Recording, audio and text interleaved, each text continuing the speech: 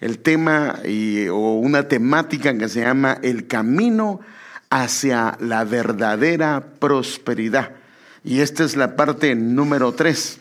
O sea que si usted es primera vez que lo escucha, puede ir al podcast o a Google Play Music. En esas aplicaciones tenemos para el día miércoles y ahí usted lo puede ver. De hecho, es el primer mensaje en el primer miércoles que acabamos de activar. Entonces, aunque sé que estamos en algunas cosas que, por decirlo así, son preliminares, aún en cierto sentido no hemos entrado en la estructura y el diseño de la verdadera prosperidad. Solo estamos viendo un preámbulo porque quiero que estos conceptos queden muy claros.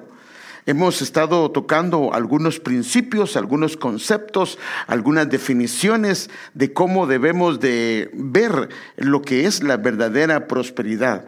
Y claro, tenemos que verlo, como hemos estado platicando, desde la perspectiva de Dios, desde la perspectiva bíblica, porque si no lo hacemos de esa manera, podemos desviarnos a diestra y a siniestra, y eso, por supuesto, cuando nos desviamos del diseño de Dios, siempre va a crear inconvenientes, va a crear caos y a la larga puede afectarnos mucho. Como recordará, este es el diseño, esta es la estructura que vamos a estar viendo, pero no la hemos tocado, solo se la muestro para que usted recuerde. La verdadera prosperidad está vinculada con lo que es el atrio, con lo que es, el tabernáculo. El tabernáculo habla muchas cosas, hermanos, y es un camino, hay un proceso.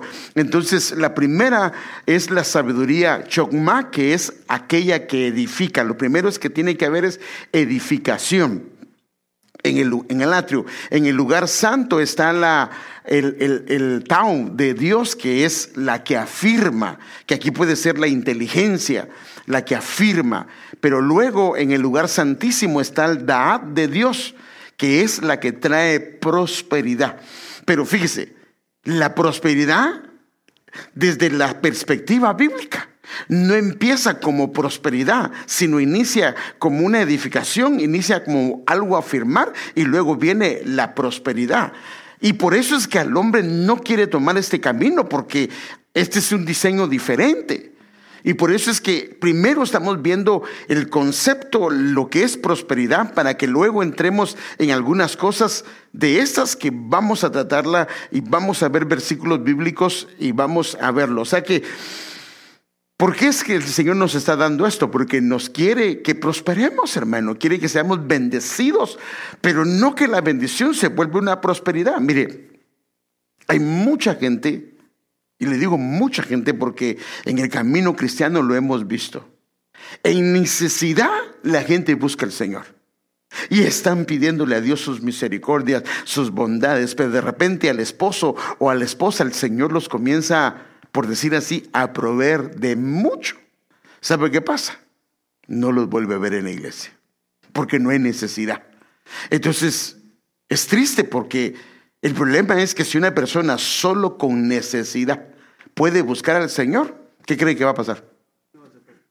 No va a ser prosperado, y lo que va a pasar es que pues le van a cortar esas alas, ¿verdad? Y lo van a dejar, como dice el proverbista, solo con el pan de día a día, con lo básico, con lo necesario. No es lo que Dios desea, pero por eso es que es importante que entendamos, para que hagamos las cosas de la manera que Dios dice. ¿Para qué? Para que siempre haya abundancia de una manera sobrenatural. Entonces, en lo que entramos a esto, necesitamos repasar algunos conceptos, los cuales necesitamos remarcar para poder entender mucho mejor este concepto bíblico. Entre estos pasajes que hemos empezado está este pasaje que ya sabe usted que lo hemos comenzado a ver. En 3 de Juan, versículo número 2, dice: amado, ruego que seas prosperado en todo, en su entorno y en su contorno. Pero mire, esta prosperidad de Dios es paralela, no va sola, va paralela. Juntamente, dice, así como prospera tu alma, o sea, en la parte interior. Y estas dos cosas, la prosperidad juntamente con la prosperidad del alma, caminando juntas, va a tener buena salud, va a tener bienestar. Lo que Dios le dé, llámese material, llámese lo que se llame, porque la prosperidad incluye muchas más cosas, no va a ser un tropiezo para la vida del creyente o la vida del Hijo de Dios. Entonces aquí podemos ver esto, y esto está muy claro en la Escritura, que trae salud. Ahora, este es el consejo que el Señor nos da a través de la palabra del Señor. Pero aquí es donde al hombre le toca que escoger. Y el dilema del corazón siempre está, ¿por dónde me voy, verdad? Porque uno quiere irse por la parte de prosperidad, y porque la parte de que prospere el alma requiere algunas cosas que no estamos acostumbrados, y a veces inclusive comenzamos a hacer ejercicios espirituales y no vemos la prosperidad. En cambio, si comenzamos a trabajar, a chambear, como dicen en Guatemala, le entramos duro, de alguna forma comenzamos a ver las cosas. Y entonces aquí es donde el corazón tiene una especie de turbación de qué hacer. Pero el consejo del Señor es que sea paralelo. Tal vez no vamos a ver las cosas en el tiempo que nosotros queremos, pero si confiamos en el Señor se va a encargar. Entonces el Señor nos aconseja dónde se debe de empezar, cuál es el camino a que debemos de tomar.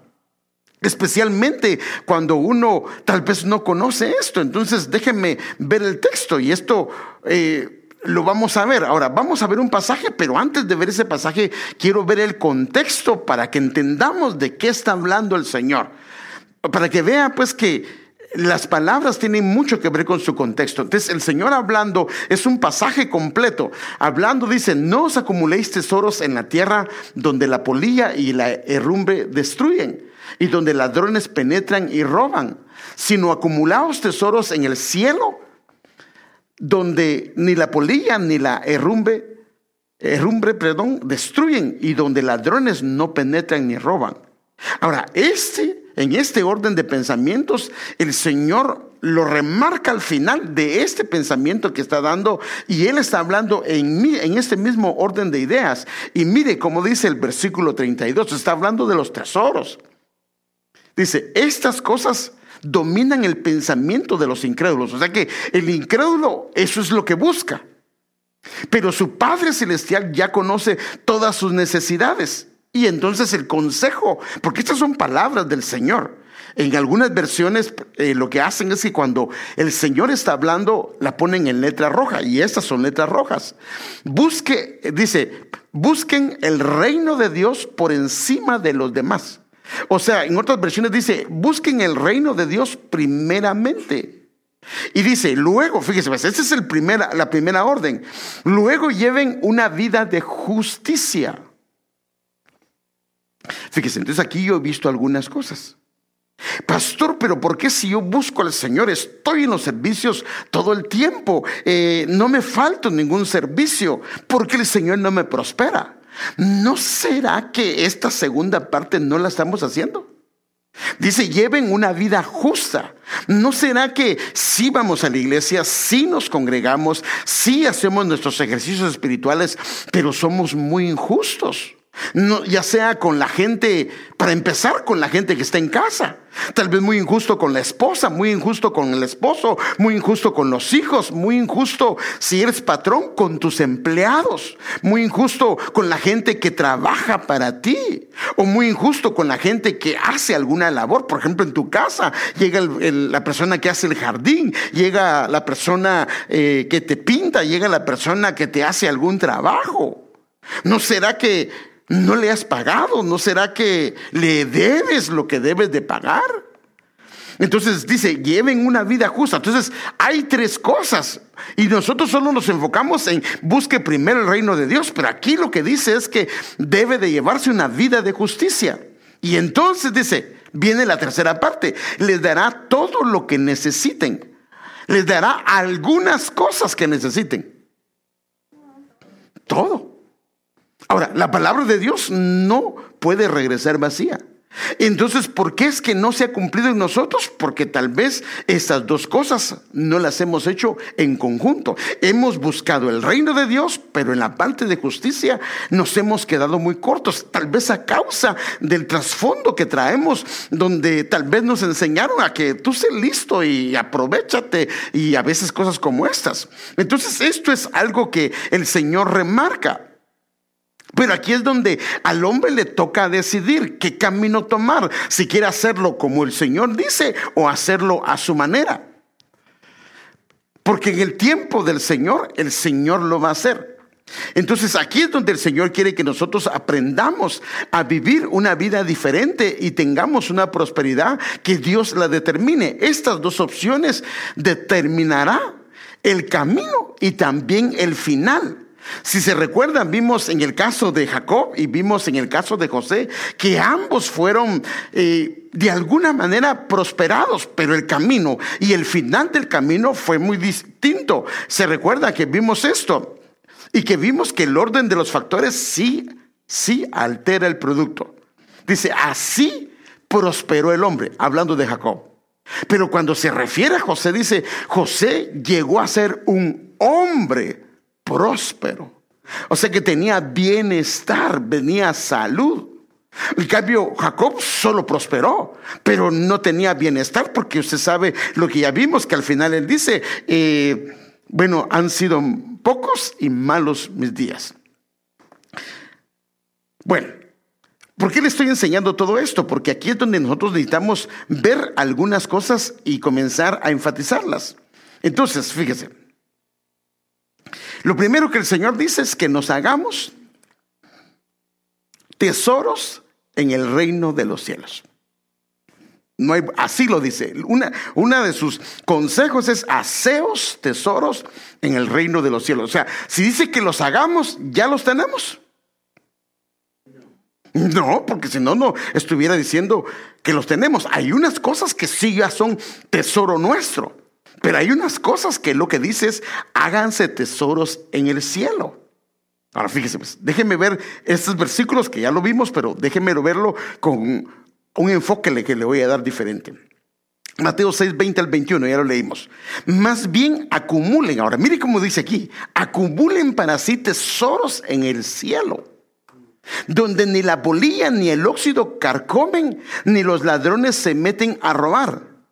Porque aquí comienza a dar el énfasis del por qué lo primero debe de ser en el cielo. Porque donde esté tu tesoro, ahí estará también tu corazón. Si hay una prosperidad no en el camino de Dios, entonces no lo vamos a poder evitar. Nuestro corazón puede hacer que se enfoque en lo que Dios nos ha dado y eso se convierta en un Dios para nosotros. Ya se lo mostré en la primera, donde le mostré, por ejemplo, el joven rico. Entonces, una de las cosas que el Señor nos dice es que si lo hacemos primero allá, o sea, si lo hacemos en paralelo allá, juntamente buscando el reino de Dios y la prosperidad del Señor, entonces mi corazón siempre va a estar en el lugar correcto y no se va a colocar en las cosas donde no se deben de colocar, porque Dios no comparte su gloria. No quiere que aprendamos a confiar más en lo que tenemos que en lo que Él es, porque ahí nos desviamos del asunto. Entonces, este es el antídoto para que nuestro corazón no pierda de vista lo más importante. Porque, hermano, si un hombre se vuelve rico, si el Señor lo llega a bendecir, pero la Biblia dice, y pierde su alma, ¿de qué le sirve? No le sirve de nada. Entonces el consejo del Señor para los suyos es acumular, pero sin que su corazón se desvíe. Acumular primero riquezas en el reino de los cielos. El objetivo principal es que Él debe de guardar su corazón. ¿Y cómo se guarda su corazón? Cuando lo hace primero con el Señor. Entonces fíjese pues, déjenme mostrarle una gráfica, porque las gráficas hablan más que las palabras. Bueno, te esfuerzas, trabajas duro, diligentemente. Es más, ahí creo que hay un versículo que dice que la diligencia es un tesoro y se me olvidó ponerlo, y estaba recordándome ahorita que estaba escribiendo, pero Esto es lo que tenemos que hacer. Esto es lo que la Biblia dice que nos manda. Por eso es que los judíos trabajaban 6 días. O sea que es normal que un hombre trabaje y se esfuerce. Inclusive ellos trabajaban de 6 a 6. Esa era su hora de trabajo. Ahora, buscas al Señor primeramente y acumulas tesoros en los cielos. Entonces, te esfuerzas, trabajas diligentemente, pero también buscas al Señor, apartas tiempo para Él y buscas los tesoros que el Señor dice y los comienzas a acumular en los cielos. Entonces, ¿qué va a pasar? Esto trae una prosperidad integral. ¿A qué se refiere integral? Significa que es completa, no solamente es en la parte económica y en la parte del alma, porque si nosotros somos prósperos y ricos en la parte interna, pero nos hace falta muchas cosas, nuestros hijos van a batallar, nuestras familias van a batallar, pero Dios no quiere eso. Si Él quiere una prosperidad integral, pero cuando estas dos cosas comienzan a caminar paralelamente, entonces lo que Dios hace es que abre su buen tesoro. Fíjese qué tremendo, que son los cielos. Ahorita le voy a enseñar ese versículo, porque yo le hago una pregunta. ¿Para qué se acumulan tesoros en el cielo? Yo le hago la pregunta esa. ¿Por qué se tienen que acumular tesoros en el cielo? ¿Será para usarlos cuando nos vayamos y estemos en el cielo y allá vamos a usar tarjeta de crédito, allá vamos a usar, estampillas o qué sé yo, para poder comprar? ¿Necesitará usted tesoros para poder comprar algo allá? No. ¿O sí? No. Y entonces, ¿para qué tenemos que acumular? ¿Sí o no? Si no los vamos a usar allá, ¿para qué los vamos a acumular para hacerlo? Entonces, no es para usarlos allá. Es que esos tesoros son para usarlos acá.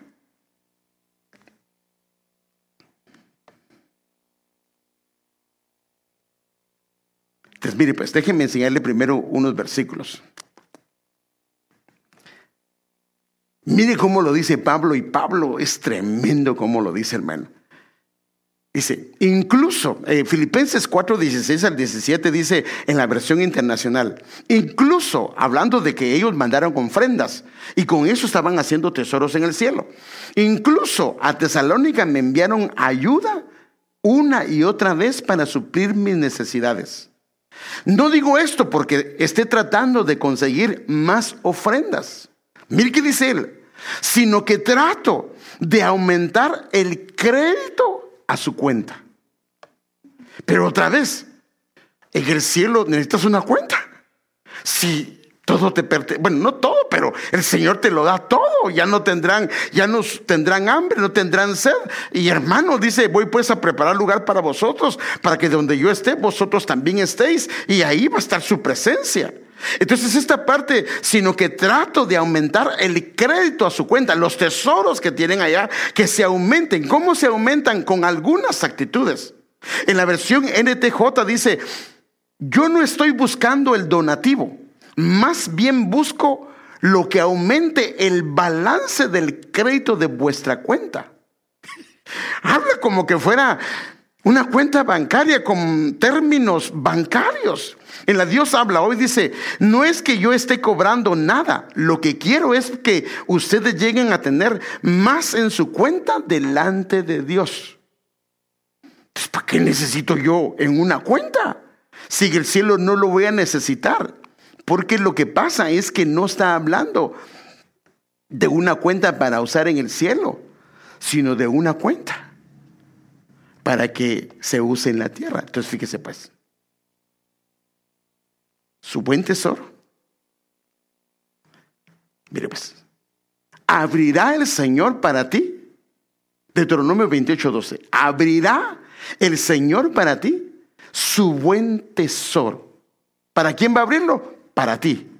¿Y cuál es el tesoro? Son los cielos. ¿Y qué hay en los cielos?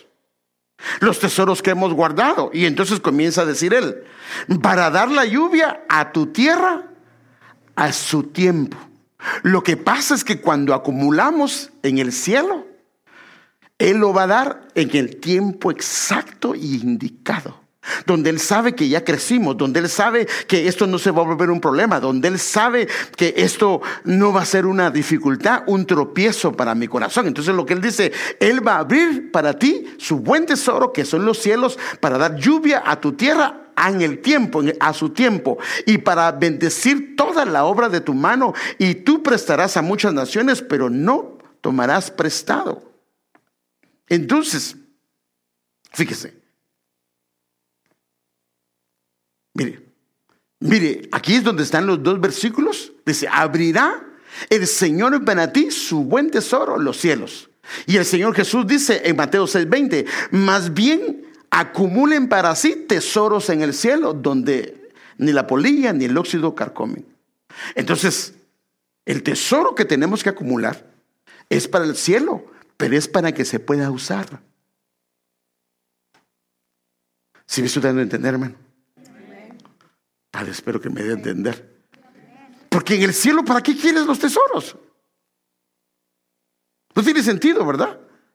¿Para qué quiere tesoros si en el cielo lo tenemos todo? Si no nos como dijo alguien, ¿verdad?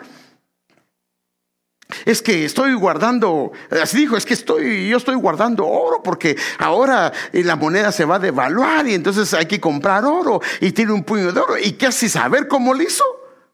Ese fue bandido y agarró su oro y cómo lo hizo, se lo llevó al cielo y ahí iba cargando.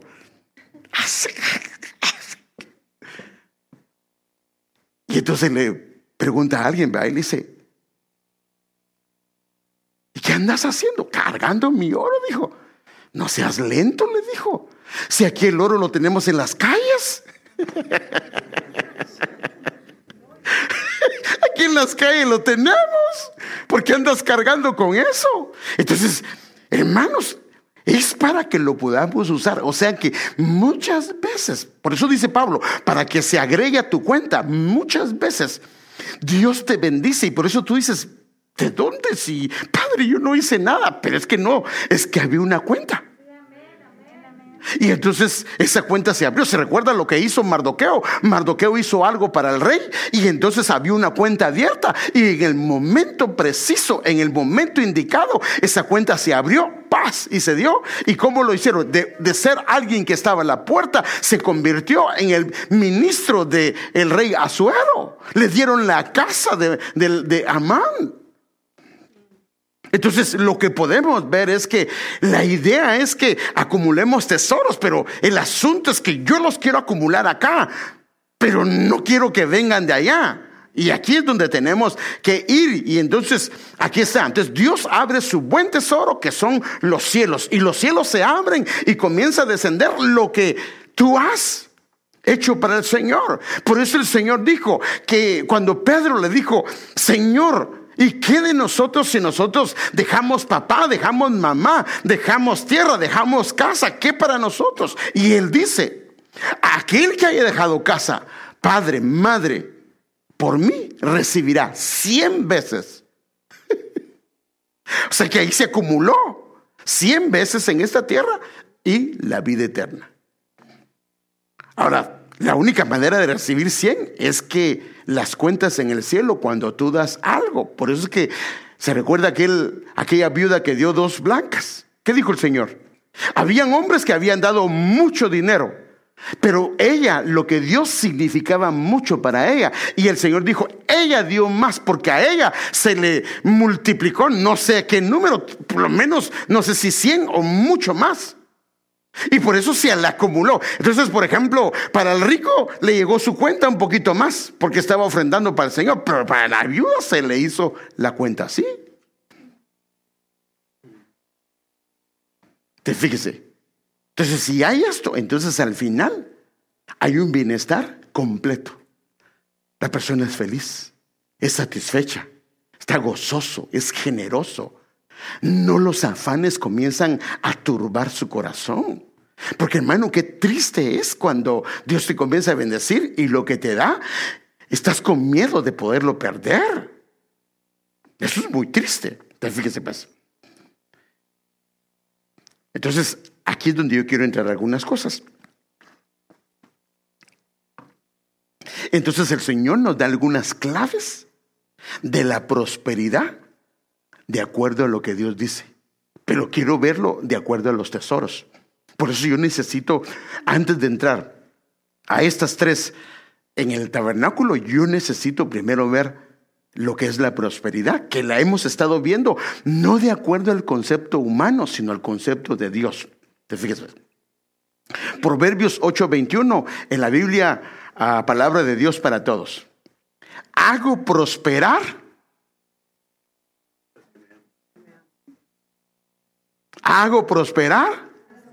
a los que me aman. Porque el que le ama es seguro que mucho de lo que él hace, lo hace para su Señor. Y entonces es lo que dice, que él hace prosperar a los que lo aman. Es muy claro que es a los que lo aman. Y fíjese que aquí es donde muchas veces aplicamos mal la escritura. Por ejemplo, nosotros hemos oído aquel versículo que dice, a cualquiera le decimos, no hermano, no se preocupe, está pasando por un desastre, está pasando por una situación bien incómoda. ¿Y qué es el versículo que le aplicamos? Romanos 8:28. Y sabemos que a los que aman a Dios, todas las cosas le ayudan para bien. Pero nos recordamos que ¿cómo va a amar a Dios si ni a la iglesia viene, si ni busca al Señor, ni ama al Señor? Él simpatiza con el Señor, le cae bien el evangelio, le agradan algunas cosas, pero no ama al Señor. Perdóname, pero la Biblia dice que a los que aman a Dios, todas las cosas les ayudan a bien. Y si no lo ama, hermano, y si no lo ama, ¿será que todo le va a ayudar a bien? No.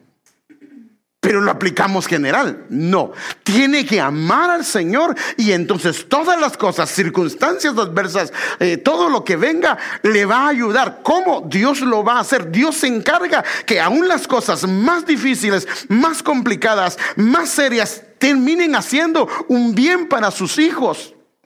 Pero no así para aquellos que no lo aman.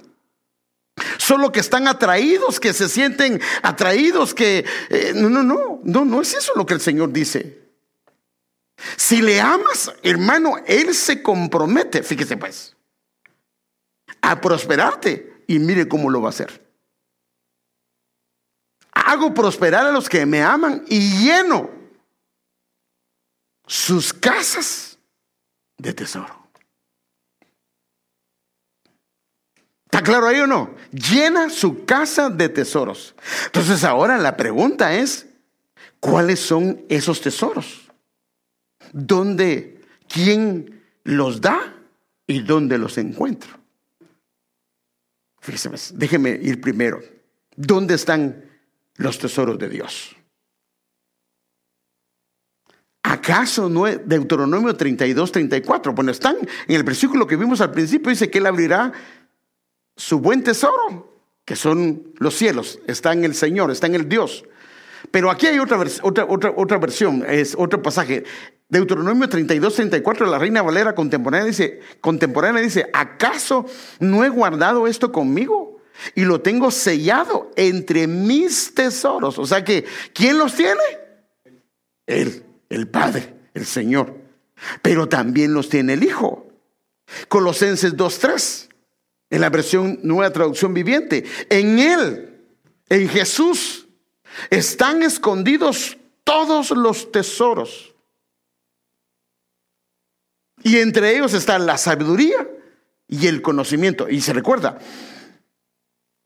la sabiduría es la que edifica, el conocimiento es el que afirma.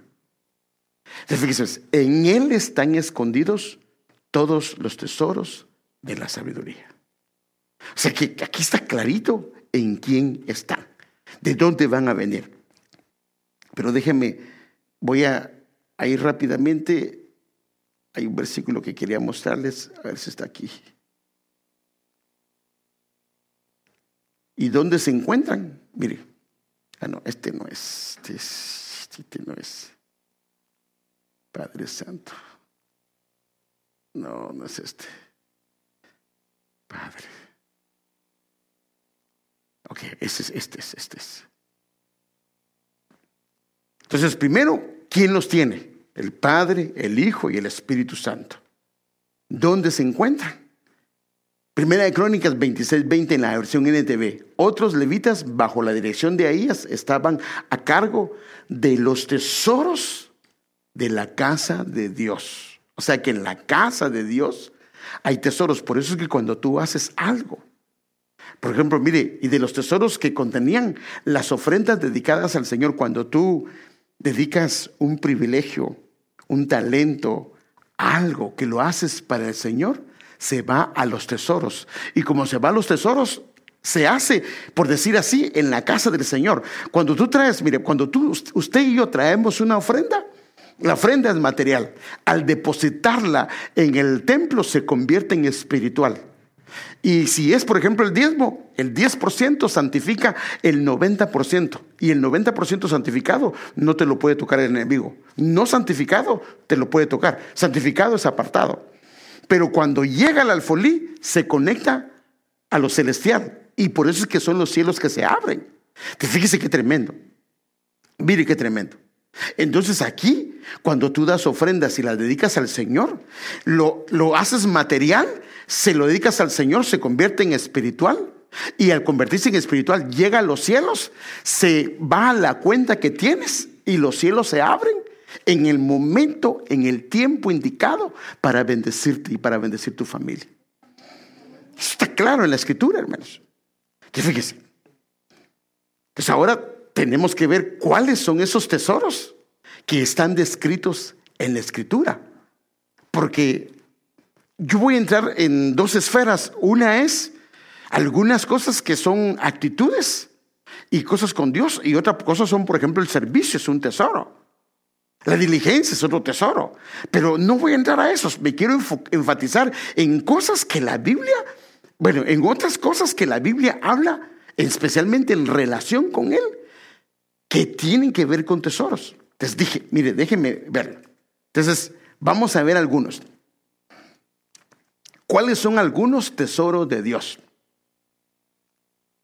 Mire, tal vez nunca lo había visto, pero hoy lo va a ver. El sentido común. Proverbios 2:7 en la versión NTV. Ay, hermano, ¿cómo va a ser un tesoro el sentido común? Ahorita va a ver.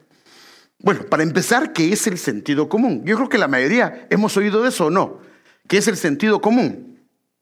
El sentido común, según el diccionario, es la capacidad para juzgar razonablemente las situaciones de la vida cotidiana y decidir con acierto, decidir correctamente. También otro diccionario dice, se trata de la capacidad natural de juzgar los acontecimientos y eventos de forma razonable. Porque fíjese que por no usar sentido común muchas veces nos complicamos la vida con cosas que son tan simples y sencillas. Déjenme darle un ejemplo. Por ejemplo, alguien que diga, pastor, ¿será que debo de congregarme? ¿Qué dice la Biblia? No dejando de congregarse. Entonces el sentido común es que nos congreguemos. Otra. ¿Será que es la voluntad de Dios que me compre ropa? Si no tiene ropa,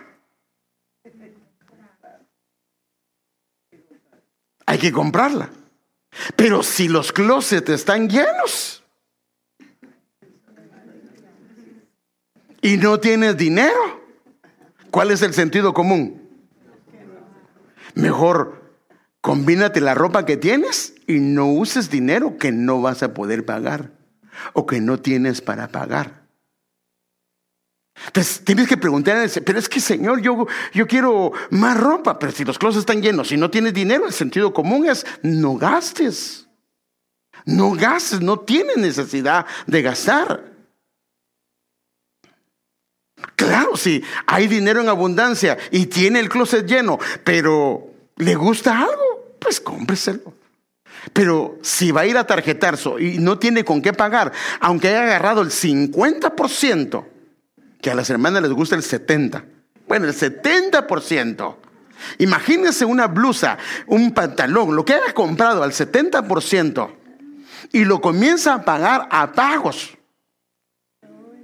Ese que compró a pagos le costó $10, pero el próximo, si no paga, le dan el 26 o el 25% extra. Y después se lo vuelve. Entonces, está pagando $1 el mínimo que manda, paga una miseria de la deuda. O sea que ese 70% se canceló y termina pagando. Ahora el producto valía 100 y ahora termina pagando 150, $200 por ese pantalón, esa blusa, lo que sea. Pues no es correcto. ¿Será que puedo comprar tal o cual cosa? Si no tienes el dinero, no lo compres. Si tienes y lo necesitas, cómpralo, porque no todo lo que uno quiere lo necesita, ¿o sí? Hay cosas que uno quiere, pero las necesita. ¿Y cuántas veces compramos solo porque queremos, no porque las necesitamos? Y lo más triste es que no tenemos el dinero para pagarlas. ¿Será que puedo pedirle al Señor, por ejemplo, el sentido común? ¿Será que le puedo pedir al Señor otro esposo, otra esposa? ¿Qué crees que le va a responder el Señor? Pastor, ¿usted cree que? Fíjese, yo he estado sintiendo en mi corazón que creo que no es la mujer adecuada. Ya tienen 3 hijos, hermano. No creo que no sea el hombre adecuado. ¿Cómo que no? El sentido común es, si comienzas a dejar esos pensamientos albergar en tu corazón, te va a llevar a serios problemas. Si no lo tienes, pídeselo al Señor.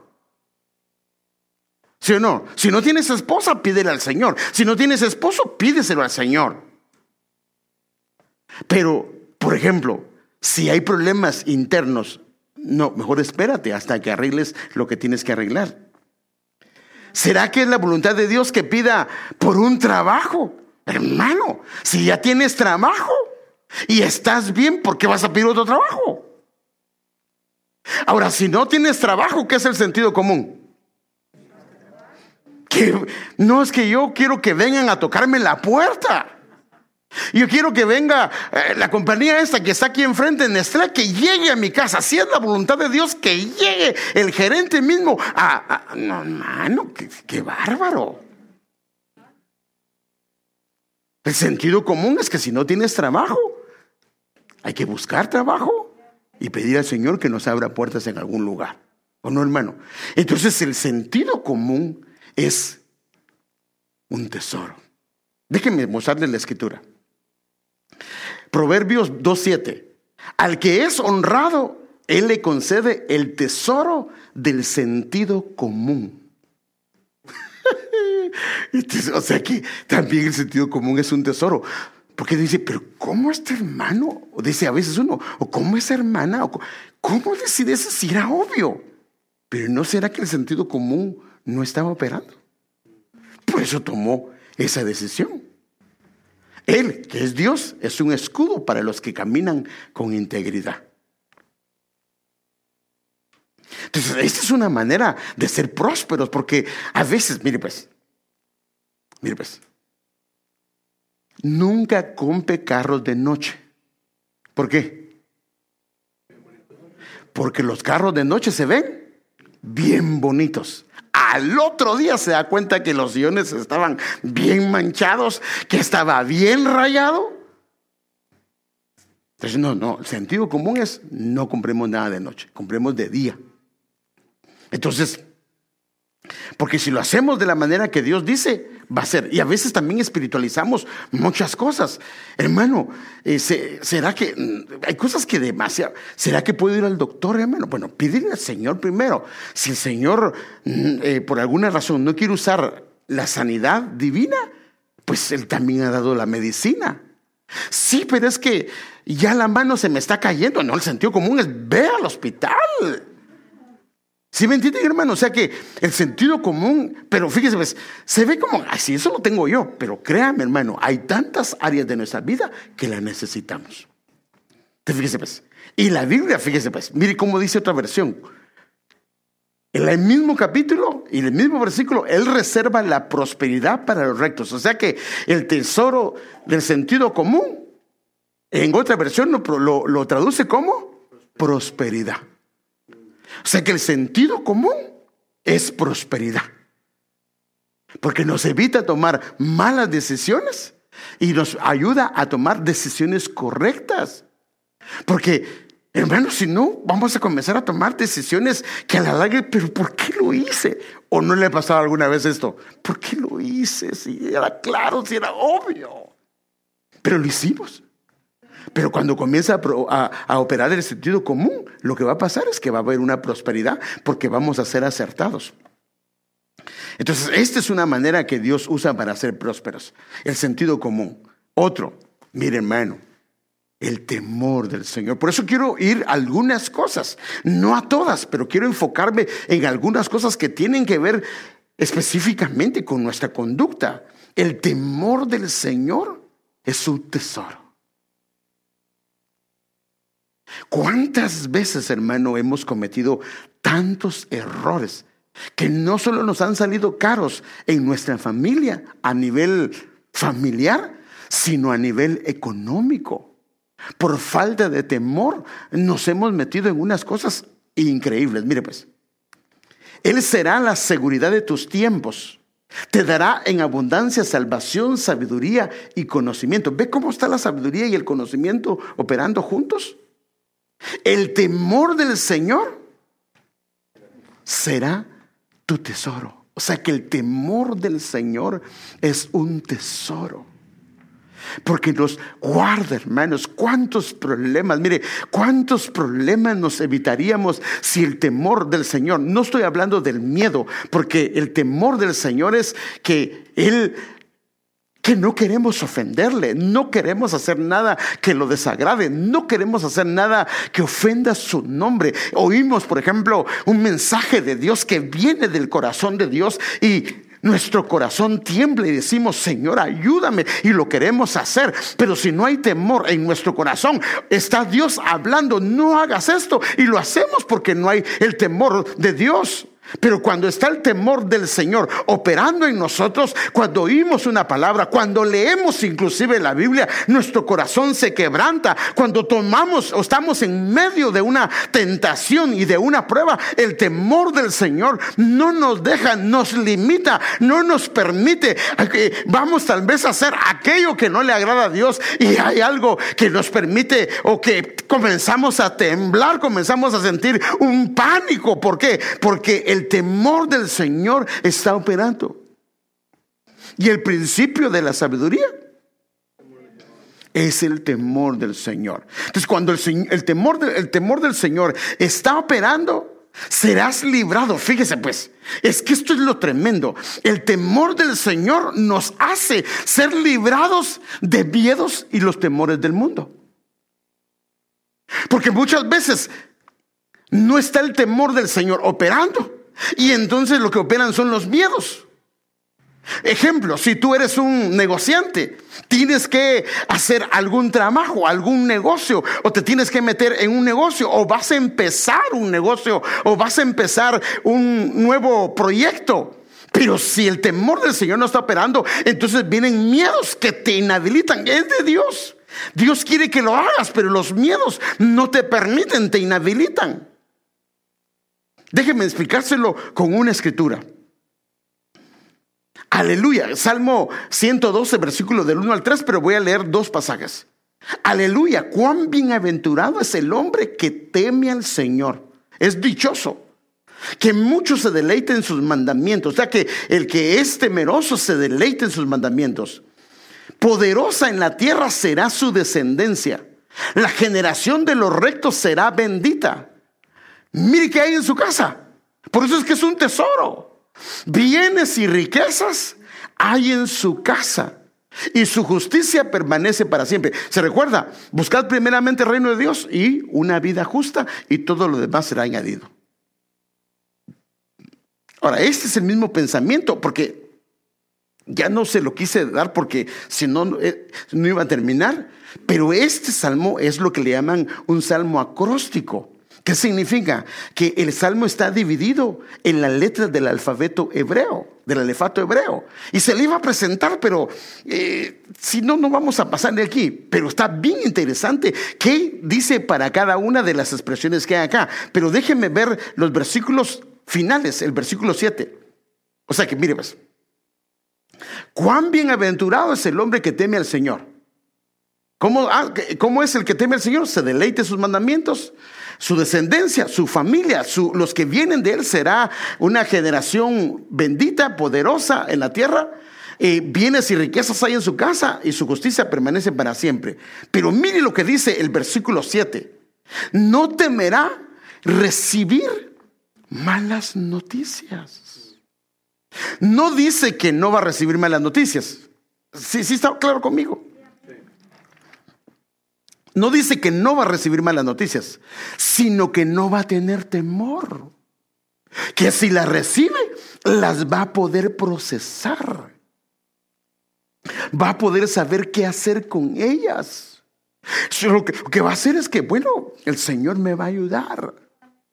Entonces dice aquí, no temerá recibir malas noticias, porque ese es el problema, que entonces uno está pensando, ¿y si el negocio se cae? Si aquello se va, y entonces, hermano, ya entra angustia, entra aflicción, entra turbación al corazón. Y eso, por supuesto, de alguna manera, si es una persona en casa, el cabeza de hogar, va a afectar a su familia, va a afectar a sus hijos, va a afectar lo que él tiene que hacer. Su corazón, mire, si está el temor del Señor, el temor del Señor lo que hace es que es un antídoto contra los miedos y los temores del mundo. Su corazón estará, ¿qué dice? Firme, confiado en el Señor, sabiendo que el que gobierna es Él. Y no queda ahí, su corazón está seguro. O sea, fíjese qué tremendo, está firme y está seguro, está bien asentado. No temerá hasta que vea vencidos a sus adversarios. Se levanta fulano, se levanta mengano, que pusieron un negocio aquí, que pusieron un negocio allá. Ay, padre, ¿y ahora qué va a hacer? No. Si Dios te dio tu negocio, ¿qué problema? Si Dios te dio tu trabajo, ¿qué problema? Yo le he contado que a mí me pasó eso. Cada vez que miraba a alguien entrar a la oficina de mi patrón, de mi jefe, no mi patrón, sino era mi jefe, mi gerente técnico, me entraba angustia. Decía yo, ojalá que no me llamen, porque eso es despido inmediato. Y había cada vez que ellos llamaban y la puerta se iba a cerrar, Padre Santo. Y que cabal, lo que temía me vino y me despidieron. Hasta que el Señor me enseñó, no temeré lo que me puede hacer el hombre. No tenemos que tener. Y les mandé un mensaje hace algunos días por texto, que nuestro único temor debe de ser Él. La única razón de nuestro temor tiene que ser solo Él, hermanos. Solo Él. El hombre no nos debe de atemorizar, solo Él, hermanos. Y si Él es nuestro temor, nuestro corazón no estará listo para recibir malas noticias, estará listo para estar firme, confiado en el Señor y estará seguro. Entonces, fíjese, pues eso solamente es el temor del Señor. Y que no desglosé, porque cada uno de estos es para tratarlo en diferentes áreas, pero no lo voy a tratar. Solo quiero llevarlo con ustedes. Mire cómo lo dice 1 Juan 4:18. En esa clase de amor, el amor del mundo, perdón, en el amor del Señor, en esa clase de amor, el amor del Señor, no hay temor. Porque Él, entonces me recuerdo del versículo que dice, a los que aman a Dios, todas las cosas les ayudan a bien. Lo amo, sí, lo amo. Entonces si lo amo, no debe de haber temor. Él tiene el control, Él es mi Padre. Porque el amor perfecto, la relación, cuando hay una relación perfecta de amor entre su padre y el hijo, y entre el hijo y el padre, el amor perfecto expulsa, fíjese qué tremendo, todo temor, todo miedo lo saca del corazón.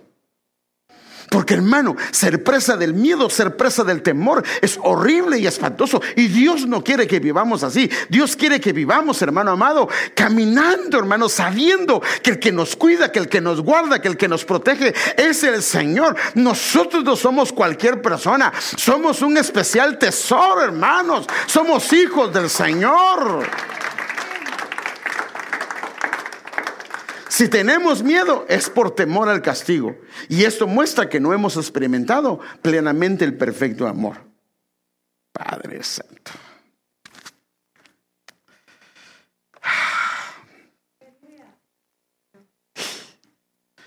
Bueno, lo voy a seguir tratando, pero déjenme solamente por lo menos ver los versículos. La consagración al Señor es otro tesoro. Todo lo que sea de plata, oro y los utensilios de bronce y de hierro se consagrarán al Señor y entrarán en su tesoro. O sea que la consagración es un tesoro. Es un tesoro. Otro. El conocimiento y la inteligencia es otro tesoro. Mire cómo dice Proverbios 2, 3 al 4. Clama por inteligencia y pide entendimiento. Mire, búscalos como si fueran plata, como si fueran tesoros escondidos. O sea que el conocimiento y la inteligencia son tesoros dados por Dios. Otro, la sabiduría en la casa. La mujer sabia edifica su casa, mas el hombre o la mujer necia con sus manos la destruye. Fíjese pues. Tesoro, Proverbios 21:20, tesoro precioso y aceite hay en la morada del sabio, pero el hombre necio lo disipará prácticamente todo. Entonces, hay tesoro en la morada del sabio. O sea que cuando opera la sabiduría en la casa, entonces la pregunta es, ¿qué opera en tu casa? ¿Necedad o sabiduría? Cuando nosotros no queremos dar nuestro brazo a torcer, ¿qué es lo que opera? Y aún diciéndonos la verdad, aún diciéndonos lo que no está bien y que nos lo están mostrando, ¿qué opera? Pues la necedad. Y entonces lo que dice es que ese no es un tesoro. Si la sabiduría en casa es un tesoro, entonces lo contrario disipa todo lo que puede haber en casa. Ay, hermano, el lugar secreto es un tesoro. ¿Tienes un lugar secreto? ¿Tienes un lugar donde buscas al Señor? ¿Tienes un lugar designado donde vas y platicas con Él, donde le pides, lo ruegas, ay, hermano, yo en cualquier lugar oro? No, hermano, deberíamos tener un lugar. Deberíamos de designar, aunque sea tu cama. Padre, yo agarro este pedazo de mi cama y yo lo declaro que aquí me voy a encontrar contigo. O busca una silla, o busca un lugar. Pero el lugar secreto también es un tesoro. Yo te daré tesoros escondidos que tengo en lugares secretos. Necesitamos lugares secretos, hermanos. Lugares donde podamos buscar al Señor. Y ahí, así sabrás que yo soy Dios, el único Dios de Israel. Compartir con los que no tienen. Jesús le respondió, si quieres ser perfecto, ve y vende lo que posees. O sea, en ese caso lo que el Señor nos ha dado, los talentos, los dones, ponerlos al servicio del Señor y por supuesto al servicio de su iglesia. Y da a los pobres y tendrás tesoro en los cielos. Y ven y sé mi discípulo. Y termino con un buen fundamento es un tesoro. Fíjense, pues, nosotros podemos construir y construir y construir, pero si no hay un buen fundamento, ¿qué va a pasar? Todo lo que construimos se va a derrumbar. ¿Cuántas cosas no tienen un buen fundamento? Y Dios ha estado tratando de hablarnos, decirles, arregla esto, arregla esto, arregla esto, arregla esto. Y una de las cosas que tenemos que arreglar es el fundamento. Mire, 1 Timoteo 6:19, acumulando para sí el tesoro de un buen fundamento para el futuro, para que puedan echar mano de lo que en verdad es vida. Padre Santo, ¿se da cuenta, hermano? Necesitamos, hermano, algunas cosas y entonces dentro de muchos tesoros que Dios nos ha dado, hay uno muy especial. Por eso digo, no voy a tratar todo, solo voy a, porque luego vamos a ver cómo se obtienen. Pero ya vimos algunos, pero vamos a ver cómo se obtienen. Mire cómo dice esta versión. 2 Timoteo 1:14, guarda mediante el Espíritu Santo que habita en nosotros el tesoro que te ha sido encomendado. Guarda el tesoro que te ha sido encomendado. ¿Te fijas, pues? ¿Qué es el tesoro? En la NTV dice, la preciosa verdad que se te confió. Dios te ha dado verdades que no tienes que cambiarlas. Dios te ha dado principios que no tienes que cambiarlos, que sabes que vienen del Señor, que sabes que procedieron del corazón del Señor y no tienes que cambiarlos, no importa dónde estés y a dónde vayas, debes de guardarlos. Mire, otra versión. La preciosa enseñanza que se te ha confiado. ¿Por qué somos de una forma en la iglesia y en la casa de otra forma y en el trabajo de otra forma? Dios te ha confiado en tu depósito como un tesoro la enseñanza para que seas luz para otros. Mire la versión, bueno, aquí es otra versión, pero no la puse. Creo que la de arriba, bueno, no me recuerdo, pero es otra versión, hermano. Cuida de la buena doctrina que se te ha encomendado. O sea que la enseñanza, la doctrina, la verdad que Dios nos ha dado es un tesoro. Por ejemplo, la verdad. Si caminamos en la verdad del Señor, en la enseñanza del Señor. Mire, para empezar, cuando comenzamos a caminar en la enseñanza y en la verdad de Dios, anulamos todo derecho legal del enemigo, porque estamos caminando en la justicia de Dios. Bueno, pasa, Andrea, ya se me pasó el tiempo. Perdón que me fui rápido al final, pero lo que quería era ver, y usted lo puede ver en casa, puede ver más cosas. Pero quiero terminar con esto. Póngase en pie, por favor, un momento. Y también dice esa versión, 2 Corintios 4:7. Pero tenemos este tesoro. Este tesoro es la luz del Señor. Se ve el versículo anterior. Es la luz del Señor en vasos de barro, para que la extraordinaria grandeza del poder sea de Dios y no de nosotros. Entonces la luz del Señor, inclusive el entendimiento. La luz es sinónimo de entendimiento. Es un tesoro y tenemos que guardarlo. No permitamos que las tinieblas de las circunstancias, del lugar de donde tú te mueves, quieran quitar la luz que el Señor ha puesto dentro de tu corazón. Hay un camino hacia la verdadera prosperidad que el Señor nos ha estado mostrando. Y fíjese que, ¿sabe qué creo, hermano? Porque es que el Señor me puso en mi corazón comenzar este tema.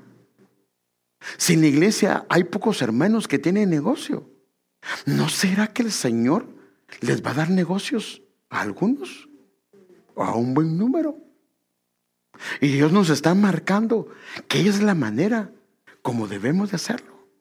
¿Qué debemos de guardarnos? ¿Qué debemos de cuidarnos? ¿Qué pasos no quiere el Señor que demos? Porque ¿para qué te va a enseñar mostrar cosas que nunca las vamos a usar? Porque nos pasa, ¿no? O sea, la gente que va a la universidad, perdóneme, pero hay mucha gente que lo sabe. Hay cosas, hay clases que solo son clases, pero nunca las van a poner en práctica. Pero son clases que si no las pasan, no pueden seguir. Pero si Dios nos enseña principios, cosas que tienen que ver con la prosperidad, es porque creo que el Señor quiere darnos cosas. Pero quiere que lo hagamos con paso seguro. Que nada de lo que Él nos dé sea un obstáculo o un tropiezo. ¿Qué padre quiere darle a un hijo, a una hija, algo que le vaya a servir de tropiezo y que a la larga lo puede inclusive hasta descalificar? Nadie, hermano. Pero entonces el Señor, antes de darle, ¿o no le pasa a usted eso? Por ejemplo, le va a dar, ejemplo, si le va a dar un carro a su hijo, ¿le da solo las llaves o primero le habla? Claro, si tiene 60 años, ya no tiene que explicarle mucho, porque pero si es un joven, si es su primer carro, ¿sí o no, hermano? ¿Lo hacemos o no? Mira, mijo, te voy a dar este carro, pero yo te voy a pedir algunas cosas. Por favor, respeta las velocidades. Por favor, no le metas la pata. Así decimos en nuestro buen Chapín, ¿va? Por favor, hijo, cuidado. Mira, deja a la anciana, no la vayas a asustar porque ella va a sentir que la estás atropellando. No, no la asustes. Si hay un charco de agua ahí y ella está ahí, no vayas a pasar. No vayas a hacer nada de eso. Y le comienza a enseñar muchas cosas. Ahora, ¿por qué se las enseña? Porque le va a dar el carro. Entonces, ¿por qué nos enseña el Señor cosas? Porque nos quiere prosperar en todas esas cosas. Y tal vez nos quiere dar muchas cosas para que nuestras familias estén mejor. Pero Él quiere que lo hagamos. Y Él nos da libre albedrío. Dice, aquí hay una manera y aquí hay otra manera. Yo quiero esta. Está bien. El Señor no te lo va a decir que no. Vas con su permiso. Porque eres su hijo, te va a bendecir. Eres su hija, te va a bendecir. Pero si vas con su agrado y haces las cosas tú y yo de la manera que Él nos dice, que hagamos las cosas legítimamente. Mire, hermano, yo en mi corazón últimamente he estado pensando en eso. Digo yo, Señor, un día vamos a estar en tu presencia, en tu hermosa presencia. Padre, ¿será que he trabajado legítimamente? ¿Será que he hecho las cosas como a ti te agradan? ¿O he actuado ilegítimamente? ¿He actuado de una manera incorrecta y no te ha agradado? ¿Será que he actuado bien con las ovejas que me has dado, con el rebaño que me has dado? ¿Lo he hecho legítimo o he manipulado el alma de alguien? ¿O, Padre, será que he hecho algo así?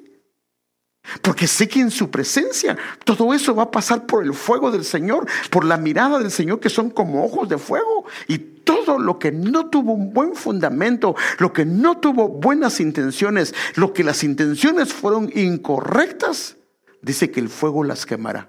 Y el tal será salvo por fuego. O sea que sí va a ser salvo, porque la salvación no la regaló, pero esperaba una gran recompensa y no se le fue dado nada. Dios nos ha dado la luz como un tesoro para que veamos si esto no está bien. No lo hagamos, hermano. Si esto no está correcto, no lo hagamos. Guardémonos. Pero es que si lo tomo voy a suplir algunas necesidades, sí. Pero si no es de la manera correcta, no. Porque cuando lo haces con la luz del Señor como un tesoro, la bendición del Señor va a estar sobre tu cabeza. No hay temor, no hay miedos que atormenten a tu corazón. Hermanos, hay un camino. Yo creo que el Señor quiere hacer grande. Hermano, pero si no, el Señor ya viene. ¿Pero ¿y acaso el Señor no nos puede prosperar antes que venga? No solamente en nuestro corazón, sino también en muchas cosas. Yo no sé cómo está usted, pero yo sí quisiera que el Señor me dé estas cosas, hermano. El sentido común, el temor del Señor, la consagración, el conocimiento y la inteligencia, la sabiduría que edifica la casa, el lugar secreto, el que podamos compartir, el buen fundamento. Que nos lo dé. Imagínese, si tenemos estos tesoros, entonces el buen tesoro del Señor se va a abrir y derramará lo que está ahí. Y entonces, hermano, vas a un lugar y en ese lugar te comienza a prosperar el Señor. Hayas gracia delante del patrón, delante del jefe. O eres negociante, vas delante de alguien y tiene varias ofertas y agarra la tuya. Y no porque sea la más barata, sino porque le das confianza. Dice, no sé qué, pero contigo quiero trabajar. Los otros me dan dudas, y contigo quiero trabajar. Hermano, esa es una bendición enorme. Dios quiere hacer cambios, pero quiere que hagamos las cosas bien, legítimamente, que caminemos. Y acuérdense lo que el Señor le dijo a Abraham. Abraham le dijo, mi hijo, camina delante de mí. ¿Y por qué delante de él? Para que su padre, que era Dios, le pudiera ver sus pasos. Le dijeran: no, Abrahamcito, no, papaito, ya se está saliendo, véngase por acá. Camina delante de mí y sé perfecto. Hermano, ese hombre llegó a ser próspero, bendecido, de una manera sobrenatural. El Señor estaba, imagínese, hermano, cuando a su mujer la tomaron, el mismo Dios, él no peleó, Dios peleó por él, hermano. Le cerró a toda una nación todos los vientres. No dejó que los niños nacieran, porque él era su profeta. Aún con debilidades era su siervo. Hermanos, Dios quiere llevarnos por ese camino. Y el camino, el Señor siempre nos lo ofrece para que tomemos el camino de Él. No el incorrecto, no. El de Él tal vez es un poco más tardado. Tal vez no es la palabra tardado, sino tal vez la espera es un poquito más larga. Pero espéralo, dice el Señor, porque sin duda llegará. Llegará. Pacientemente espere al Señor. Y Él escuchó. Oyó mi clamor, me sacó del pozo de la desesperación, puso mi vida en una roca, puso cántico nuevo. Verán esto muchos y alabarán al Señor. Padre, ayúdanos, Señor. Tal vez nuestros ojos se han enfocado en otras cosas, pero ayúdanos. Queremos estas cosas, Señor: el sentido común como un tesoro, el temor tuyo, la consagración, el conocimiento, la inteligencia, la sabiduría, nuestro lugar secreto, compartir con los demás lo que nos das y un buen fundamento. Señor, ayúdanos, por favor. Perdónanos si no hemos hecho las cosas de la manera correcta. Perdónanos si nuestros caminos han sido torcidos, porque nuestros pasos, nuestros pies están torcidos. Pero hoy te pedimos, Señor, que endereces nuestro camino. Queremos tomar el camino tuyo, Señor. Tal vez nos toca que esperar un poquito más, pero sabemos que todo lo hiciste hermoso en tu tiempo. No nos permitas agarrar un camino equivocado, no nos permitas agarrar un camino apresurado, no nos permitas, Señor.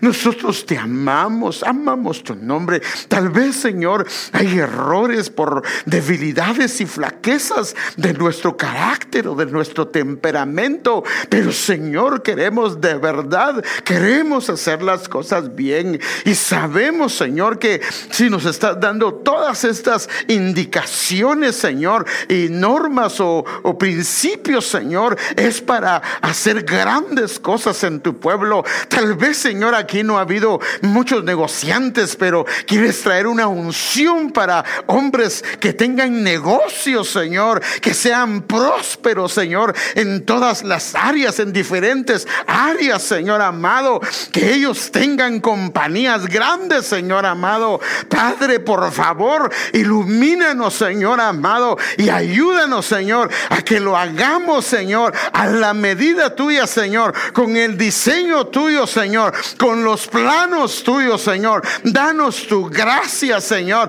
y no permita, Señor, que nuestro corazón se turbe. Si en el caso hay cosas que aún no están, Señor, danos paz, danos tranquilidad. Ayúdanos, Señor, a guardar nuestros pasos, Señor. No nos permitas tomar decisiones apresuradas, Señor, y ayúdanos, Señor, juntamente con nuestra casa, a hacer las cosas a la manera tuya, Señor. No queremos solo tu permiso, queremos tu agrado, Señor. Queremos tu agrado, Señor. Queremos tu agrado en todo lo que hagamos. En el nombre de Jesús lo pedimos.